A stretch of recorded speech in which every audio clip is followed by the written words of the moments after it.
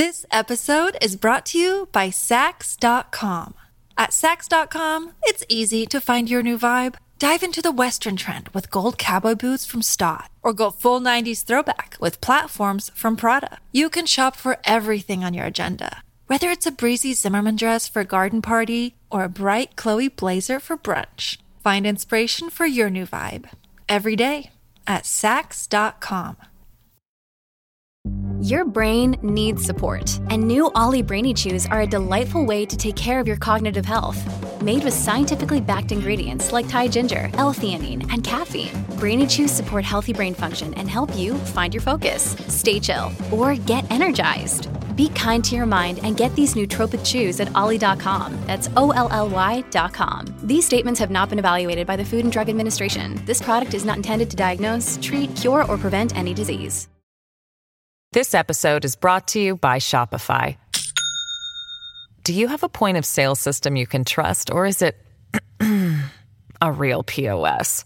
You need Shopify for retail. From accepting payments to managing inventory, Shopify POS has everything you need to sell in person. Go to shopify.com/system, all lowercase, to take your retail business to the next level today. That's shopify.com/system. Welcome to the New Books Network. Hello. Welcome to the New Books in History podcast. I am your host, Ari Barbalat. Today, it is my blessing to be in dialogue with Nobuko Yamasaki. She is Associate Professor of Japanese and of Women, Gender, and Sexuality Studies at Lehigh University. Today, we will be discussing her newly published book, Prostitutes, Hostesses, and Actresses at the Edge of the Japanese Empire, Fragmenting History, published in New York by Routledge, 2021. Nobuko, it is an honor to be in dialogue with you today. Thank you so much, Ari, for having me today at this very difficult time, to talk about war and all these issues. So I feel so honored to be invited. Thank you for having me. Thank you. To begin, can you kindly tell us about yourself? Where did you grow up? What formative events in your life inspired the scholar you would become as an adult? Actually, this is an ongoing issue, at the time we are living right now. So where shall I start? I was born in Japan and grew up in Japan most of my life. But in the meantime, I had an opportunity to stay in Australia, live in Australia and study for a year. And also I lived studied in Russia for a few months, several times. But mostly I grew up in Japan. And the formative events, so growing up, I always felt I was living in a certain historical ambience. And I was constantly thinking, we have to historicize this present moment in order to understand what's going on. Because each emotion has a history. So I was constantly thinking about historicizing the emotions that we face today. The reason why is this is a very sad story to share. Under the Japanese Empire, there was a censorship, which my book deals with. And then two of my family members were a victim of that. So one is my mother's side of family, Ishitate-Okunomiya. He was a Marxist thinker, an activist leader, and he was put into prison and then killed and died. Under the notorious Chiang-Ijiho, it is translated as peace preservation law, but what was really happening was basically they were, the law was banning the socialist thinking or more anti-capitalist thinking mode of thought. And then they were arresting thinkers and philosophers. And so unfortunately, my family has that kind of family member. And on the other hand, also my father's side has that kind of individual as well. His name is Okunomiya Kenshi. And Okunomiya is my father's side of last name. So he was also a philosopher, a thinker. he was more like a liberal socialist thinker. And he was also arrested in Taigyaku jiken, and then died and murdered in prison, along with other philosophers such as Kotoku Shusui. So this is now, how do you say, really silenced part of history. The reason why, they were arrested was really random. But basically they were considered to be a menace for the Japanese Empire, because they were critiquing the Japanese Empire. So I grew up in such ambience. It's not that my family members are constantly talking about them. Rather, these memories showed up as fragment, like incoherent manner, time to time. But that was the ambience I grew up. And also, my grandfather, I was very close with. He was trained law. He went to current Tokyo University, but at that time it was called Tokyo Imperial University, and he was trained by Minobe Tatsukichi. Minobe Tatsukichi was also kind of basically known for Tenno Kikansetsu. Lost his position, being critiqued for critiquing the national polity, kokutai, insulting the national polity, national essence. So my grandfather witnessed it, the violence exercised by the Japanese Empire. And at the same time, when he was in high school, he formed a book club reading group. And he was also censored by the police. And he was taken by the police when he was in high school. And then so he had a buddy to form the reading group, book club, and his friend went to current Kyoto University, at that time Kyoto Imperial University, and he got involved into so-called Takigawa jiken, and he was arrested and killed in prison. So I grew up in such ambience, and of course, so I was interested in silenced part of history. And so these are some events that formed me who I am to do the research, what I do. So I always interested in the history, silenced part, that's fall away from the official historiography. And I was interested in how to read silence, how to read margins. And I found it is very useful to study like trauma theories and affect theories, to read those. So these are the experiences I had to form who I am. And also, recently, as a recent event, my daughter now goes to a college, and she found a whole collection written by Okunomiya Kenshi, a liberal thinker.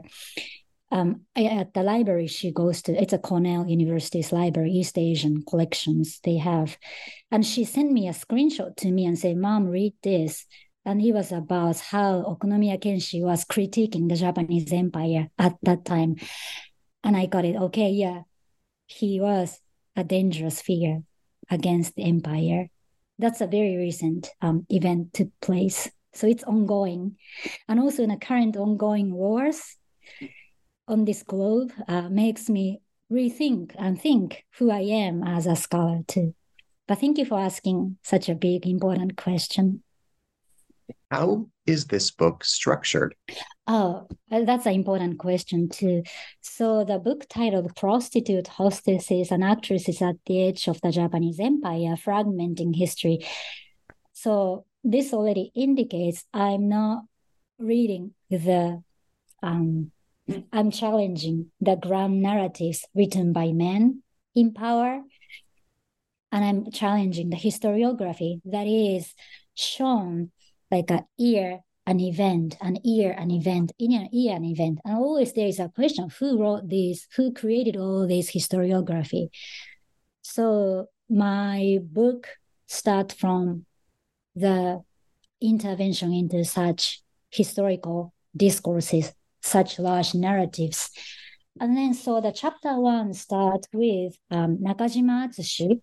So the reason why I brought in Nakajima Atsushi at the beginning is, as it's indicated in italics, little subtitles, all these small themes keep coming up in different forms through the book, such as intervening in empire, the other as individual, or the hierarchy is disrupted, or a linguistic failure,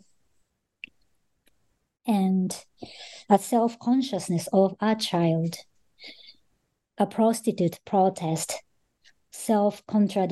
justice's self-contradictions, in which I critiqued about the justice, what the justice is, trying to foreground its contingency. And also, finally, eloquent silences. Like all these themes keep coming up throughout the text. So I placed this in the first chapter. And also, this Nakajima Atsushi let the prostitute speak the silenced part of history by using his rhetorical devices. I can talk about this more in detail later. And also, kind of, this project turned out to be more personal than I imagined. And the Nakajima Atsushi himself, he was born in Japan, but he grew up in the colonial Korea when Japan occupied Korean peninsula. So although as an elite, he ended up working for the empire, the Japanese empire, and he was creating the Japanese language textbook by the order of the Japanese empire for the natives in South Seas who didn't know how to read and write, who are deemed as illiterate by the Japanese empire. But he was constantly questioning the mission he was assigned by the Japanese empire. And I was trying to think why he was so critical. And I noticed in his upbringing, growing up in the occupied Korea, and his work, his first work really reveals such problems, how Koreans are living in everyday lives, how their everyday lives are permeated through and through by asymmetrical power dynamics between Japanese and Koreans, between men and women. So by revealing, Nakajima was critiquing the Japanese empire. And what I noticed is Nakajima Atsushi, he is considered to be a safe writer. He was always employed by the Japanese language textbook, even today, throughout. So there are second or third or fourth generations of Nakajima Atsushi reader because he's employed as a Japanese textbook. However, and also I'm trying to challenge that kind of canonical reading as well. And I presented a claim that in order to understand Nakajima Atsushi, you need to reread the canon through the lens of his colonial works. And the colonial work is the one I closely analyzed in my book. And then so it's not that, what I'm trying to claim is, it's not that Nakajima Atsushi, so what I'm trying to claim is, it's not that there are genres within Nakajima Atsushi colonial works or canonical works. It's not that. What I'm trying to say is, you need to reread the canon in light of his colonial works, what is considered to be minor works. Because I noticed he's writing about the same thing from the beginning till the end. So this is a small example. So his rhetoric, word choice, such as he brings in dialectics in his writings.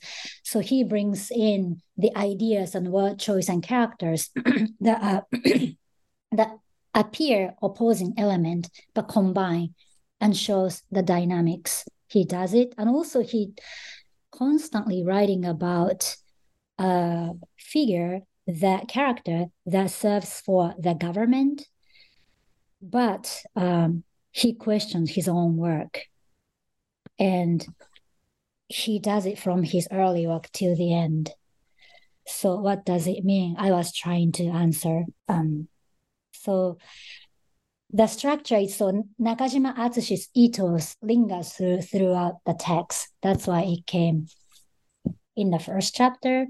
And the second chapter is about the Rikoran. She's a very complex woman. It's hard, in a sense, she's very hard to pin down. She lived in contradictions, lived in reality and fabrications.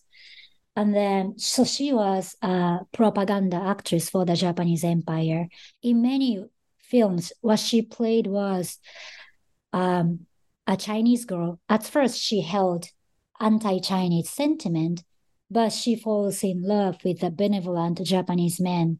And then she transforms into a Chinese girl, Chinese woman who support the building of expansion of the Japanese Empire. Very dangerous. But later on, she really regrets what she did. And she tried to, so later in her life, she became politician. And then she founded the Grant Foundation to support women who was a victim of the sexual violence. And then so they try to help the former comfort women that served for the Japanese Empire. But at the same time, there was an opposing voice raised from the former colonial subject. Like, we can't accept money from Rikoran. She was a propaganda actress. So I was trying to write about her contradictory life and the possible ethical moment that might be emerging within herself, even though she appears very naive. And chapter 3, and in chapter 3, and also what is important is Rikoran was born in so-called Manchukuo, the northeast China. So it was also under Japanese Empire. Japanese Empire created a puppet regime. So she was completely fluent in Chinese and Japanese. That's why she was able to perform such actress. She was able to perform Chinese girls in her films. And she was lying in public that she was Chinese, even though she was Japanese. And I can talk about it later too. So actually this was later on, she was actually detained right after, she was detained. It was Nanking, not in prison itself, right after the World War II, because she was considered to be a Chinese that worked for the Japanese Empire. That was a crime. So, and her Chinese was that great. Great means that she was that fluent. Even the authorities, get confused that whether she was thinking she was Chinese. But in the end, her life was saved by her childhood best friend. She was a Jewish girl. She was a Jewish girl. Because there were a lot of Jewish people living in the Manchukuo because they escaped from pogrom. So one of her best friend was such Jewish girl, and she was the one that obtained the Koseki family registry, revealing she is Japanese, not Chinese. And then she saved her life, Rikoran's life. So in Hayashi Kyoko, in chapter 3, so she is known as an A-bomb writer and atomic bomb writer because she was born in Nagasaki, but right after she was born, her family moved to Shanghai. So she grew up in Shanghai. She was also fluent in Chinese too. There are so many, basically, all the writers and creators I dealt with in my book, they are multilinguals. So Hayashi Kyoko grew up in Shanghai. And So I was trying to foreground, because she is analyzed a lot as an A-bomb survivor writer. So I was trying to foreground her criticism against the Japanese nationalism, against the Japanese nation state. That lies at the heart of her work. That's through her interactions with a prostitute. That's what I was trying to do in chapter 3. And then in chapter 4, 4 and 5, these are about the diasporic Korean women, Yanji and Teresa Hakkyoncha. So, they didn't know each other, and their life were completely different. But as a diasporic Korean women, they share the same concerns for Koreans. And they are both born in 1950s, and they both died suddenly in their 30s.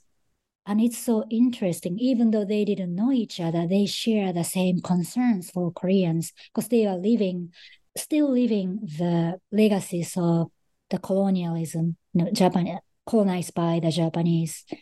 And then, so in their works, even so in analyzing them, the affect theories really useful to handle the generational trauma they are tackling with.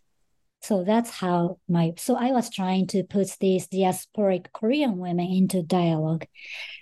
So this is how my book is structured.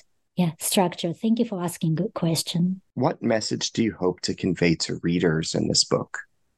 Well, that's a great question. There are so many messages, but if I come up with one, what I want to say is I want to propose we need to embrace art, any art form that makes us uncomfortable. Because I think the art, good art, it can be literature, poetry, film. It kind of creates rapture in the present moment. And then it kind of makes us stop in the present moment. And then it let us reflect the present moment and start to think about past in a creative manner, critical manner. And then from there, we start to think about creative future, better future. So I was, as you can tell, all the works I dealt with are not comfortable works. It makes us really uncomfortable, especially make Japanese uncomfortable. But I was trying to dig into it because I want to think about better futures in a creative manner. And also the messages I want to convey is I want leaders. This episode is brought to you by Sax.com. At Sax.com, it's easy to find your new vibe. Dive into the Western trend with gold cowboy boots from Stott, or go full 90s throwback with platforms from Prada. You can shop for everything on your agenda, whether it's a breezy Zimmermann dress for a garden party or a bright Chloe blazer for brunch. Find inspiration for your new vibe every day at Sax.com. This episode is brought to you by Shopify. Do you have a point of sale system you can trust, or is it a real POS? You need Shopify for retail. From accepting payments to managing inventory, Shopify POS has everything you need to sell in person. Go to shopify.com/system, all lowercase, to take your retail business to the next level today. That's shopify.com/system. I was trying to show how to read silence or silenced voices or marginalized voices that fall away from official historiography. And that's what I did throughout the chapter. And I want my audiences to notice how I did it. How does your research advance our understanding of the experiences of sex workers in World War II? Thank you for asking for great questions. That's really a core part of my work. The reason why I paid attention to sex workers is, their histories are not really narrated, but they were definitely there, and they played crucial roles under the Japanese Empire. And each chapter talks about the role of sex workers, but they are very different. So let me talk each chapter. So in Nakajima Atsushi's chapter, Nakajima Atsushi foreground the Korean prostitute. So as I mentioned earlier a little bit, Nakajima Atsushi was writing under censorship. And then, so this, and Nakajima Atsushi cunningly astutely set this work during the time of the Great Kanto earthquake took place. And what happened after the Great Kanto earthquake was there was a rumor that Koreans are trying to revolt against Japanese, and they are trying to kill Japanese by poisoning drinking water. So what happened was a Korean massacre and genocide. But it was prohibited, it was banned to speak about it, and but the people knew it. So Nakajima Atsushi knew it. So she let the Korean prostitute to speak about it. So Nakajima Atsushi thus is taking a risk in writing about this piece, negotiating with the censorship and power. But she doesn't let the prostitute say so clearly, but explicitly stated it. Like this is how it done. So this Korean prostitute believed her husband is working in Japan, and he died during the Kanto earthquake. But one of his clients says, "What? So you didn't know what really happened to Koreans after the Great Kanto earthquake?" And then there is a silence and dots and dashes. And then Nakajima delineate how she responded to one of her client message. So she cannot write many Koreans are massacred in the genocide. And if you know how power dynamics taking place, you can quickly get it. Now we know the genocide took place. So the Korean prostitute became so, gone crazy, started to act like a lunatic and screaming around and saying what happened to Koreans after the massacre. And then because of the act, the prostitute was arrested by other Koreans, ironically, because the policeman was working for the Japanese Empire. What was considered to be justice at that time was to work for the Japanese Empire.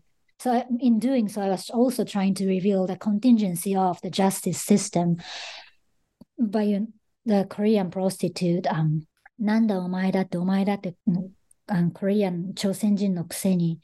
So she uses the term Chosenjin no kuseni. Kuseni means that's a despite being of Korean, but at the same time, this rhetoric is used when somebody act in a way that counters the shared value.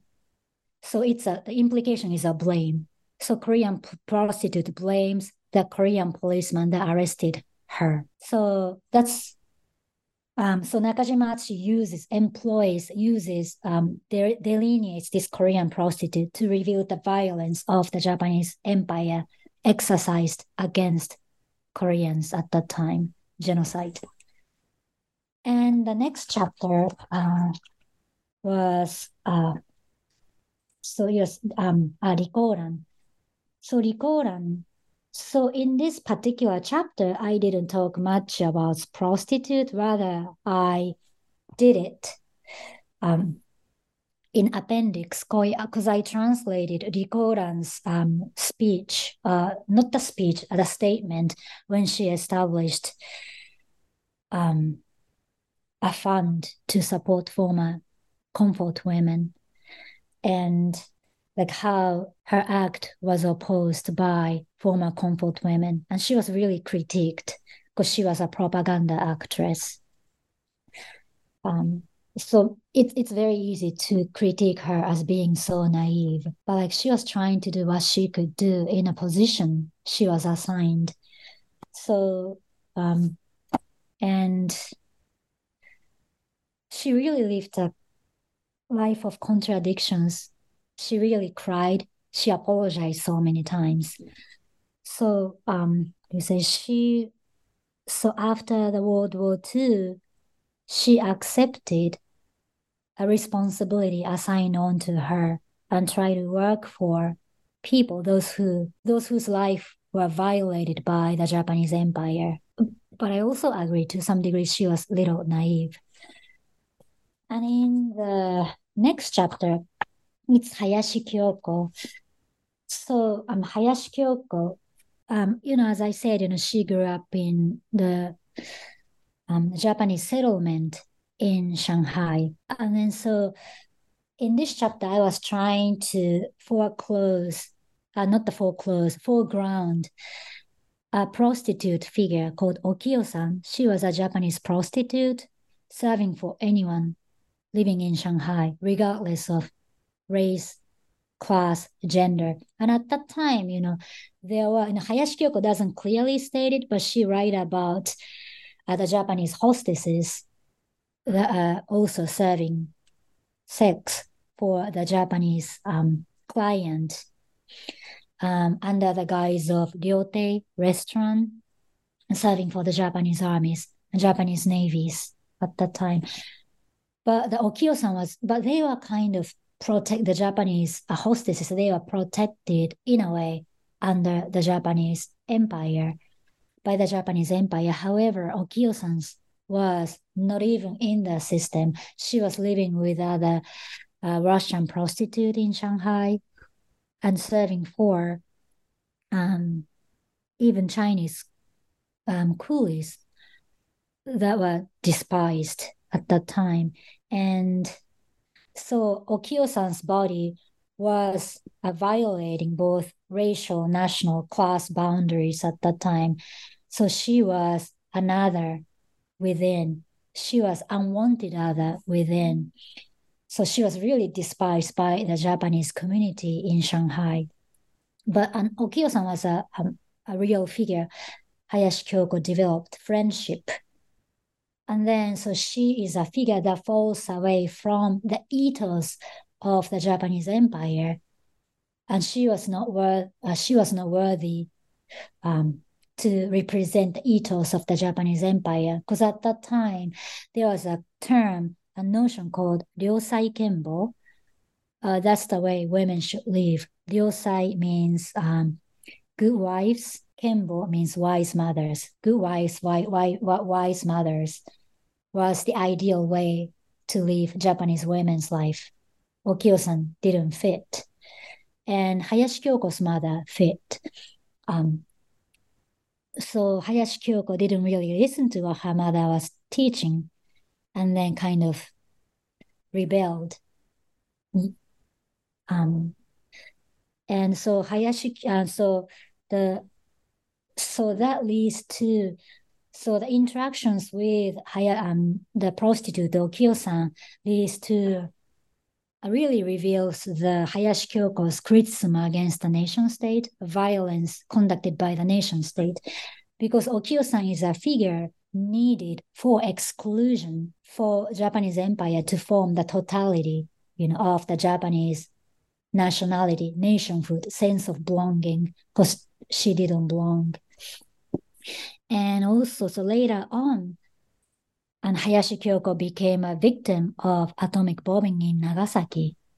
So what I notice is, the critical sense against the Japanese Empire always lied at the heart of Hayashi Kyoko's work. And so that's something I was trying to reveal. And it was very obvious once we look into her friendship she developed with the Japanese street prostitute that really existed.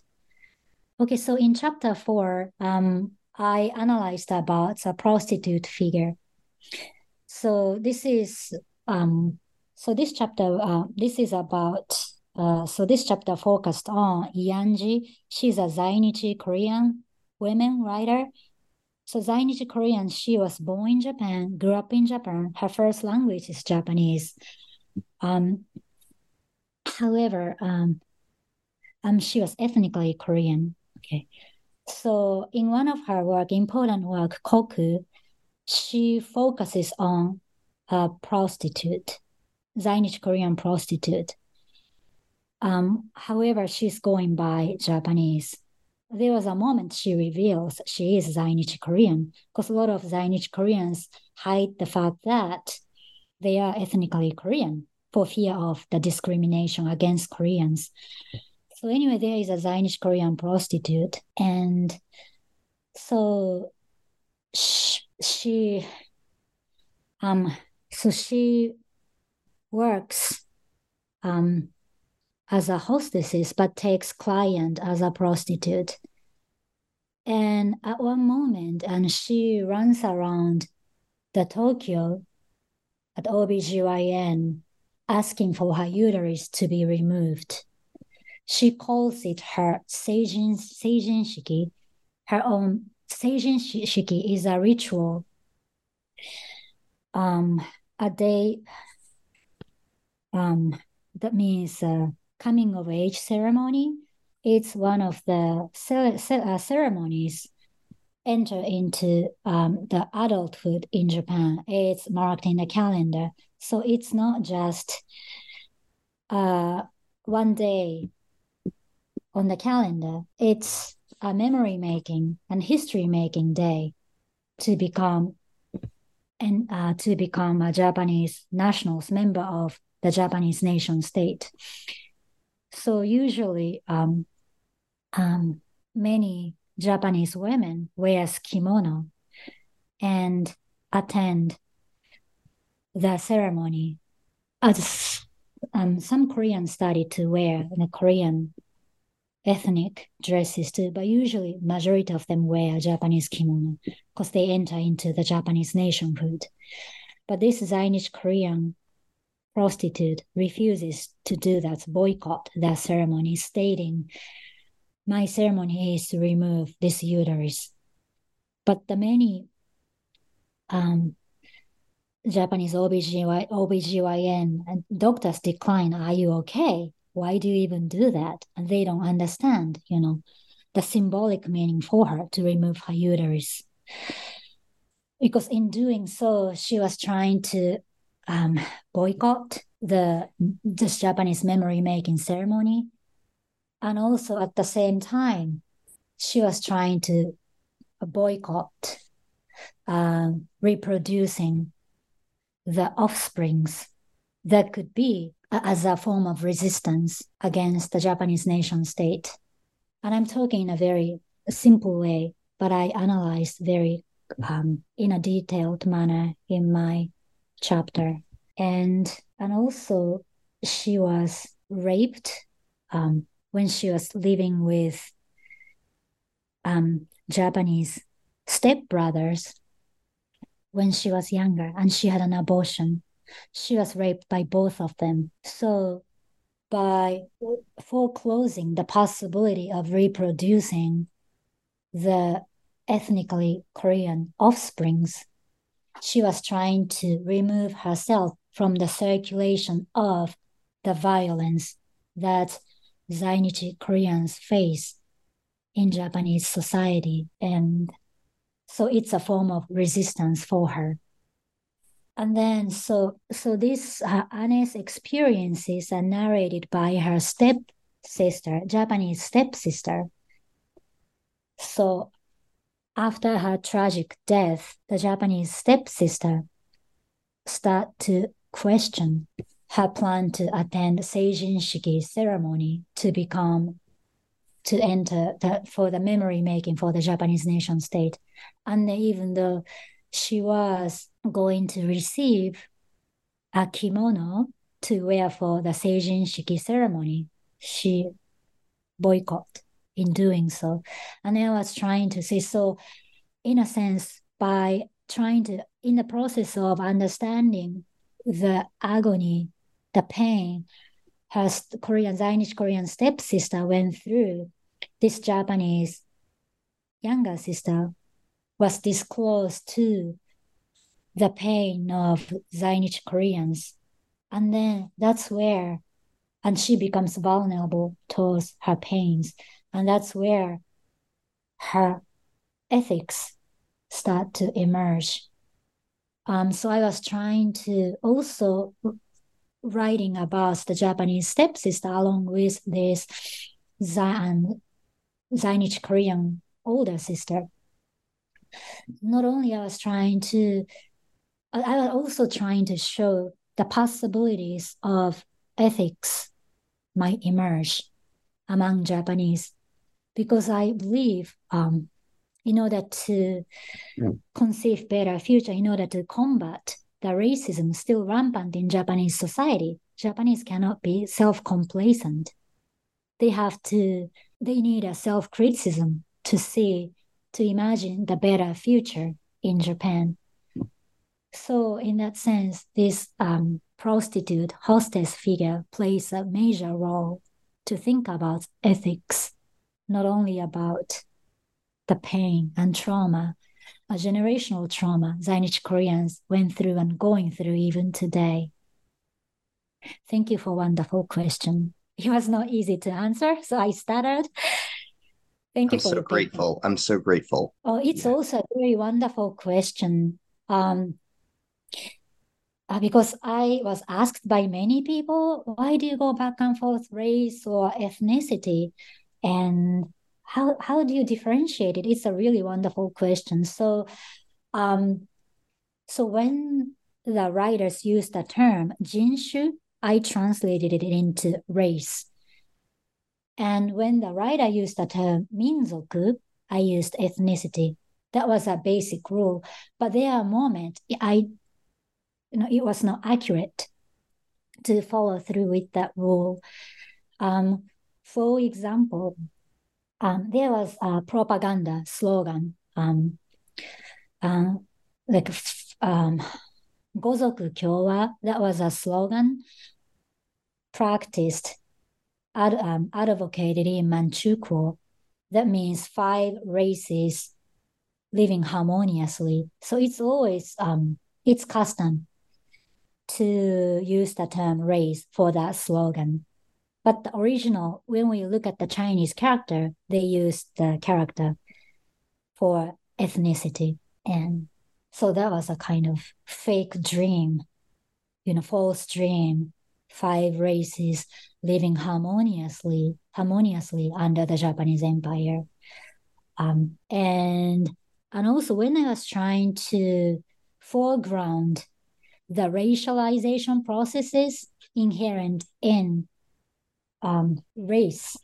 So especially when I was trying to foreground the violence inherent in the racializing processes, I really intentionally used the term race. So, but at the same time, Nakajimatsu used the word minzoku a lot. When he was crying for the Korean race or ethnicity, he used the term minzoku, and I used ethnicity. So that's how I did. So that's why I'm going back and forth between race and ethnicity. But definitely, violence is more foregrounded and embedded when I use the term race. Thank you. What does your book teach us about trauma? How are trauma theory and affect theory presented in this study? Thank you so much for asking such an excellent question. And it is obvious my book deals with trauma and generational trauma. And so the reason why I came up with this was I noticed how the Korean massacre, I talked briefly, play a major role in the history of Zainichi Koreans living in Japan. So they talk about it a lot, and their literature talk about it a lot. But I was wondering why it's not that their grandparents' generations went through it, but current generation, it's not like they experienced this massacre by Japanese as being Korean, but they still talk about it with pain and agony. Why is it? And I started to think about intergenerational trauma. It is an intergenerational trauma, and it's real. And I noticed affect theory is extremely useful to analyze it. because it's not like they went through the genocide, but they are thrown into a certain affective mood that went through the trauma directly, like how they are attuned to a certain mood. And so I was trying to complement by employing affect theory to understand the trauma. And of course, I learned a lot from Holocaust, studies, in order to develop this trauma, to study trauma, and I'm indebted to it. And I try to complement with affect theories. And so, in that sense, affect theory was very useful to understand why Zionist Koreans still talk about this genocide that took place right after the Great Kanto earthquake. What is your book's contribution to the study of collective memory? Yeah, so the collective memories, especially the Zionist Koreans' collective memories, it is really cutting through a whole totalizing memories, the Japanese grand narratives, because the Zionist Koreans are there, always there, but they are not. They are silenced. And so such collective memories cut through and intervening into the ground narratives of the Japanese history. So that's... What does your book teach us about women's experiences during World War II in East Asia? Oh, thank you so much for such a wonderful question. It's really cut into the core part of my research. So as you can tell, I'm not writing about good women. I'm writing about who are considered to be rather bad women. So and that couldn't represent the empire's ethos, national ethos. So those women's voices and experiences, they fall away from the ground narratives and historiography of Japanese history. Their voices are silenced, their experiences are silenced, but these women existed. And by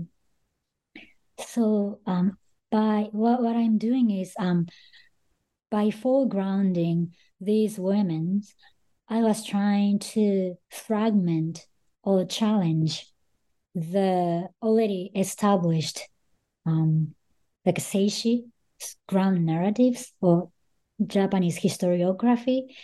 So through their experiences and voices and their affect and emotions they went through, I'm trying to challenge such big history written by starting with big letter history, by bringing in all these lowercase histories of women's voices and experiences. So in doing so, I want them to reimagine the Japanese historiographies, especially the histories of the empire. So this is a very feminist reading of history and text. And I was trying to, pick up that were not considered to be important in thinking about Japanese history. So that's, and also, and it's really I was trying to suggest it's so limiting to see Japanese history or Japanese literature or Japanese experiences only through the national framework, but I was trying to expand into more like intra-Asian studies, and by looking at not just Japan, also looking at experiences, women's experiences, not only in Japan, but in what was called Manchukuo or Shanghai or Korea or Pacific. So this, I hope my study can contribute to reimagine the Japanese historiography. Thank you for the wonderful question. Can you kindly share your thoughts with us on the relationship between temporality and history and between temporality and memory? That's a really wonderful question. And thank you for asking. So, as the trauma studies, proved us, shown us, the truth never appears in a coherent manner. Truth only appears as fragment in an incoherent manner, or stuttering, or silence. So we have to read such silence, or stuttering, or incoherency, or the fragment that could be easily dismissed by, hardcore positivist method. But I didn't want to ignore those. And also, when the truth is revealed, the temporalities are so conflated. Memories are conflated. The temporalities are conflated. So I intentionally paid attention to such fragmented temporalities, and also the temporalities that doesn't move on through in a linear manner. It could be like a circular movement. The temporality could be a circular movement. It could be moving from present to past, jumping onto from past to future, or jumping from the imagined future to past, skipping presence. I have to encounter such memories and temporalities, and it makes me think about what is the history, who writes the history, and also the one theoretical book that was lingering in my head that I read when I was in undergrad a few decades ago when I was in Tokyo, Patrick Hutton's History as an Art of Memory. So it always lingered in my head along with trauma theories, although I didn't actively talk about it in my book. So constantly thinking about who wrote the history, who can write the history. And so because of that, I wanted to foreground dismissed part of history. And also, so, I already might have mentioned, but I wanted to embrace artwork that makes us feel very uncomfortable, because I think it's very important, because art creates ruptures in a present moment, present temporality. And from there, it allows us to rethink the present moment along with the history behind it. And then let us reimagine better future. So, and we can learn a lot from history. And also even each emotion has a history, So in order to understand the current feeling towards anything, ongoing trauma creating event at this very moment, everybody has different reactions because everybody has different history. So I think it's very important to think about emotions and the history behind it. So the temporality plays important role, and especially the temporalities that is not linear, to think about better future. Thank you for a wonderful question. It made me think again about my project itself. Thank you. Thank you so much. Who did you write this book for? Who do you consider the ideal reader and the imagined audience? So, who did I write this book for? What is my imagined audience? I didn't think so much about it, but any feminist thinkers, it can be a feminist literary critic who wants to intervene into the already established canonical reading of history or literature, art, or film, anybody who questions, and anybody who doesn't want to stay self-complacent, anybody who wants to keep going, who wants to do self-criticism for better future, and and also, because I'm trained as a comparative literature scholar, so there's a lot of theoretical training. So in that sense, so this training as a comparative literature scholar gave me a lot of tools to communicate with people across disciplines. Because when it comes to trauma theories, affect theories, there are, scholars in a different, who are doing in a different theater or a different field, could be a Middle East, but trying to tackle with the same issues, and also especially from a feminist perspective, to see the history or to see trauma. I want them to read as well, so we can communicate, even crossing disciplinary boundaries. And also, when I was writing, I communicated a lot with my own student and a lot of East Asian student. And at the end of the semester, after taking my class, a lot of my students said, I didn't know, they honestly, because I'm very critical about the Japanese empire, so they open up to me and tell me and share their feelings, saying, I didn't know why my parents were so angry at Japanese, the Chinese student or mainly Korean student. Now I was able to understand and connect what was going on. I was able to understand the history behind their anger. So it was a rewarding moment to hear that from my students. So, and so I want, the imagined reader will be like who want to conduct a feminist reading, and also who wants to read understand Asia in a manner of intra-Asian studies, not just within narrow framework of nation state. How do you perceive women's bodies and present them in this book? How are liminal bodies and scorned bodies presented in this book?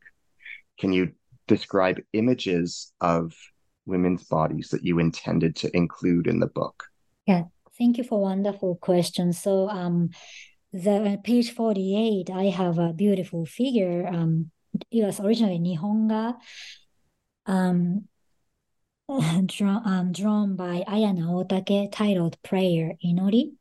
So actually, this book was going on during the pandemic. So at first, I was thinking about, I was working with different university press, but during the pandemic, the publishing section, their funding was frozen. So the project stopped. And so, but for that publisher, I have to come up with the painting of my own, the image of my own. And I really like this Nihonga, and I spoke with the artist Aya Naotake, and she agreed with it because she liked my project, because I'm interested in gendered women's bodies, sexualized women's bodies, like the sex workers and etc. And Aya Naotake also agreed. Oh, yes, that's what I'm interested in. I'm so excited about it. So this was supposed to be the front cover with this title, and from a different publisher. But, because of pandemic, the project stopped. So I have to go with Routledge. But Routledge already had their own idea about the front cover, so I couldn't use it. But they suggested to use it within the text. But this image really captures the ethos of my whole project, as I discussed with Aya Naotake. But in the end, after the, when the vaccines, started to pop up and the pandemic started to be over, the publisher came back and the project started to move forward, but it was already too late. It was after I signed with Routledge. So it was inserted within the text, but it was supposed to be in the front cover. So thank you for catching up. What does this image mean? So I wanted to foreground gendered, sexualized workers. And through their experiences, I wanted to see the world differently, in a way we haven't heard, in a way we haven't imagined. So and this title, Prostitute, Hostesses, and Actresses at the Edge of the Japanese Empire, Fragmenting History. So their experiences do not match with the official historiography, rather silenced and followed away or ignored, scorned. And so, but at the same time, I came up with this, kind of seductive title at the very end. At first, I had a very, very generic title, boring title, like gendering, racing the Japanese Empire. So, but I'm glad in the end I came up with this like a better title that catches attention of more people.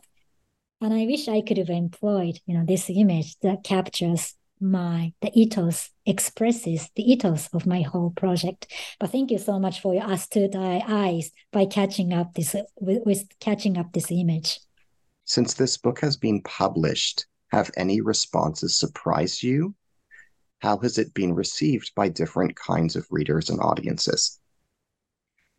Thank you for asking me that question. So far, it's being accepted favorably. But the surprise reaction was, because I don't consider myself historian, rather, I'm a literary critic trained in theory, whose first language is Japanese and reads some Chinese and Koreans. However, like many feminist historians responded to my project so positively. That was an unexpected surprise, because I thought rigid historians may not like my project. So I didn't expect such positive response from feminist historians who's trying to tackle with the history in a different way. So in that sense, I work between history theory, and literature and art forms. So I'm constantly referring to history because I'm trying to locate my work in a historical content, historical framework, what kind of discursive formation was taking place, So the positive feminist historians' response was a nice surprise.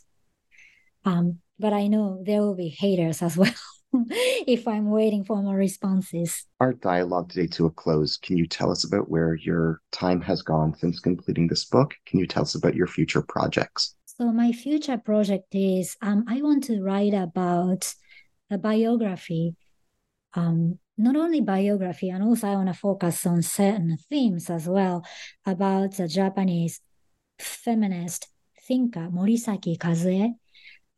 She is Japanese. She was born in Korea, colonial Korea, under Japanese Empire, and grew up in Korea.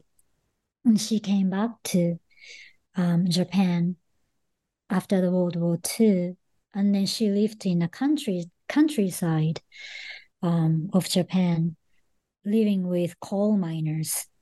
And so she wrote a lot about women coal miners' lives from feminist perspectives, and then about their love, like eros, relationships. But in a way, she was creating her own theory. It's very hard to reduce her writing into certain theories, but rather she was creating theories, and I want to write about her. And also growing up in colonial Korea, she wrote a lot about colonialism, and so I want to theorize what she was writing about it, and it's very critical about Japanese. And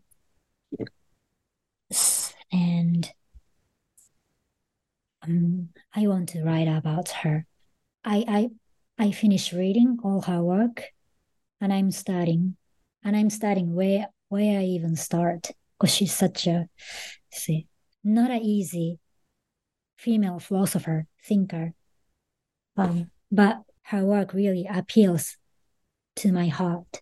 So I want to write about Morisaki Kaze as my next project to conceive better future of East Asia. As we bring today's dialogue to a close, I would like to thank you from the bottom of my heart for the time and attention that you devoted to me during the course of our dialogue.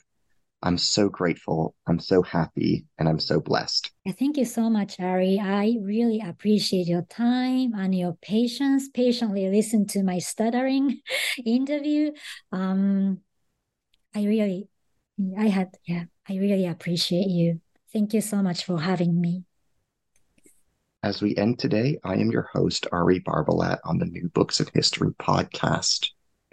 Today, I am signing off, having been in dialogue with Nobuko Yamasaki. She is Associate Professor of Japanese and Women, Gender, and Sexuality Studies at Lehigh University. We have been discussing her newly published book, Prostitutes, Hostesses, and Actresses at the Edge of Japanese Empire, Fragmenting History, published by Routledge, 2021. Thank you. Thank you so much.